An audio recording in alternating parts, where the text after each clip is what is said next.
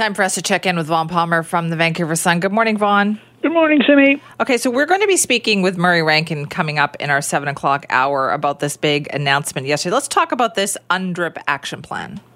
Yeah, so this is something very, very ambitious that the BC government is trying to do. The United Nations produced a declaration on the rights of Indigenous peoples. It has 46 principles in it. And in late 2019, the BC legislature endorsed the declaration and its principles and passed a law that committed British Columbia to reconciling provincial law, policy, regulations, programs with the UN principles. Very, very ambitious commitment. The law itself included a commitment to produce an action plan to say how that was going to happen. And finally, we got the action plan yesterday, released by the Premier. Murray Rankin was there, a bunch of First Nations leaders as well. So we have, I think the fairest thing you can say about it is we've started the journey on a very, very ambitious agenda. Yeah, it touches on every ministry, doesn't it? Sure. Well, I mean, for example, there are 5,000 British Columbia laws and regulations that have to be redrafted or reconciled in some way with Indigenous law, traditions, culture, practices. The other thing the government did yesterday, which was new to me, is that everything they do under this action plan has to be distinction-based. So what the hell does that mean? We asked them. They explain. Basically, that recognizes that British Columbia is more than 200 First Nations, plus the Métis people and Inuit who live here. They don't all have the same law and culture and traditions and aspirations, so you sort of have to tailor what you do to every one of them. That gives you an idea how ambitious this is. So it's a 5-year plan, Simi. I'd put a question mark over that. Yeah. I think, and Murray Rankin said yesterday, well, it's a real action plan. There are measurables, there are targets, there are things that you have to be judged on. That's true of some of the goals. It is certainly not true of all of them. Many of them are just commitments to get started. They're commitments to review, to update, to deploy. I'll give you one of the specific ones because that is measurable. Every First Nation community in British Columbia to be connected to the high-speed internet. That's a good goal.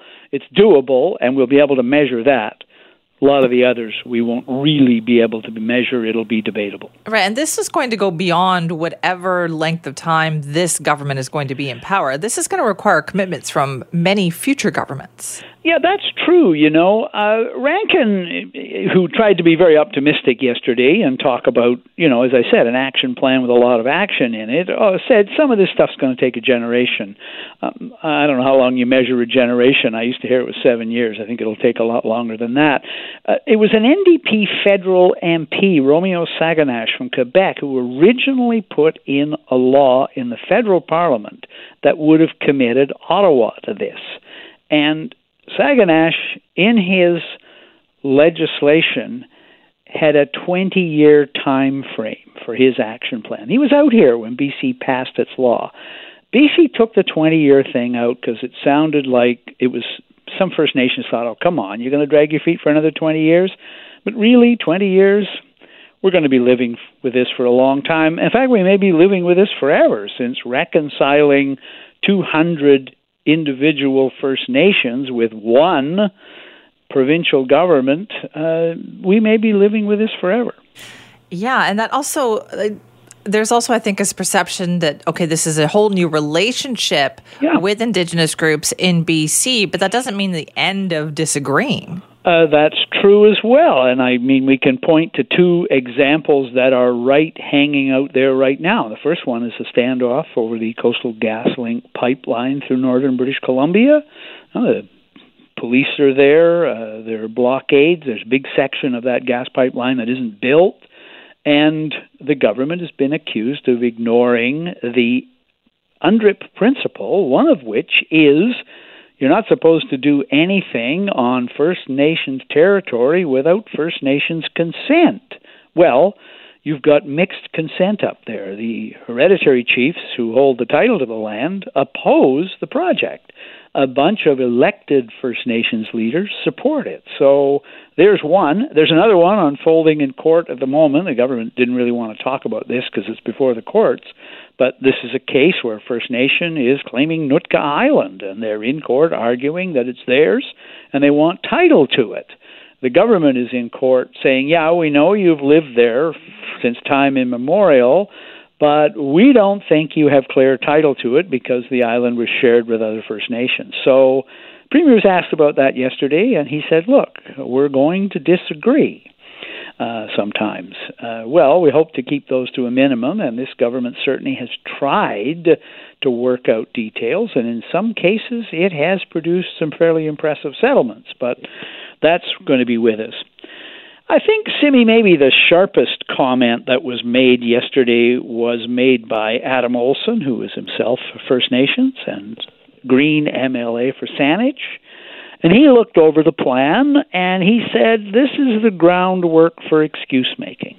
This is going to provide the basis for the government saying, hey, well, you know, we got started on this, but we didn't get it done. So it'll be interesting to see what Rankin says in response to that. So is it almost too ambitious? Is it too big in order to get it effectively done? Well, you know, one reason why successive British Columbia governments decided not to endorse UNDRIP, although the Liberals in opposition did finally come around and endorse it, was the feeling that it was really too ambitious for British Columbia because Europeans settled British Columbia without treaties and without getting clear title and without getting First Nations to cede their land and sign it away.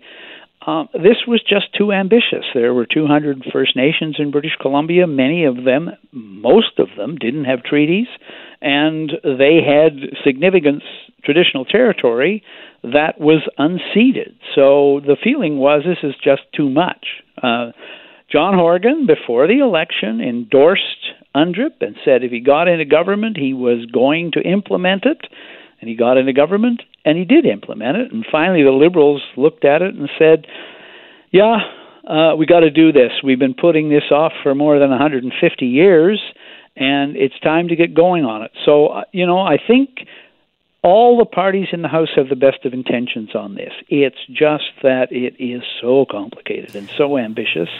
And another thing, governments have to bring British Columbians along on this because I think it's fair to say there are an awful lot of British Columbians who got to catch up on this thing and realize where we're headed and why. The price, though, if it doesn't go well, if there is a failure of some kind, is so high because, like, we know at the very least they're trying to do the right thing, but does it set things back if we can't deliver on these things? That's a good way to put it, Simi.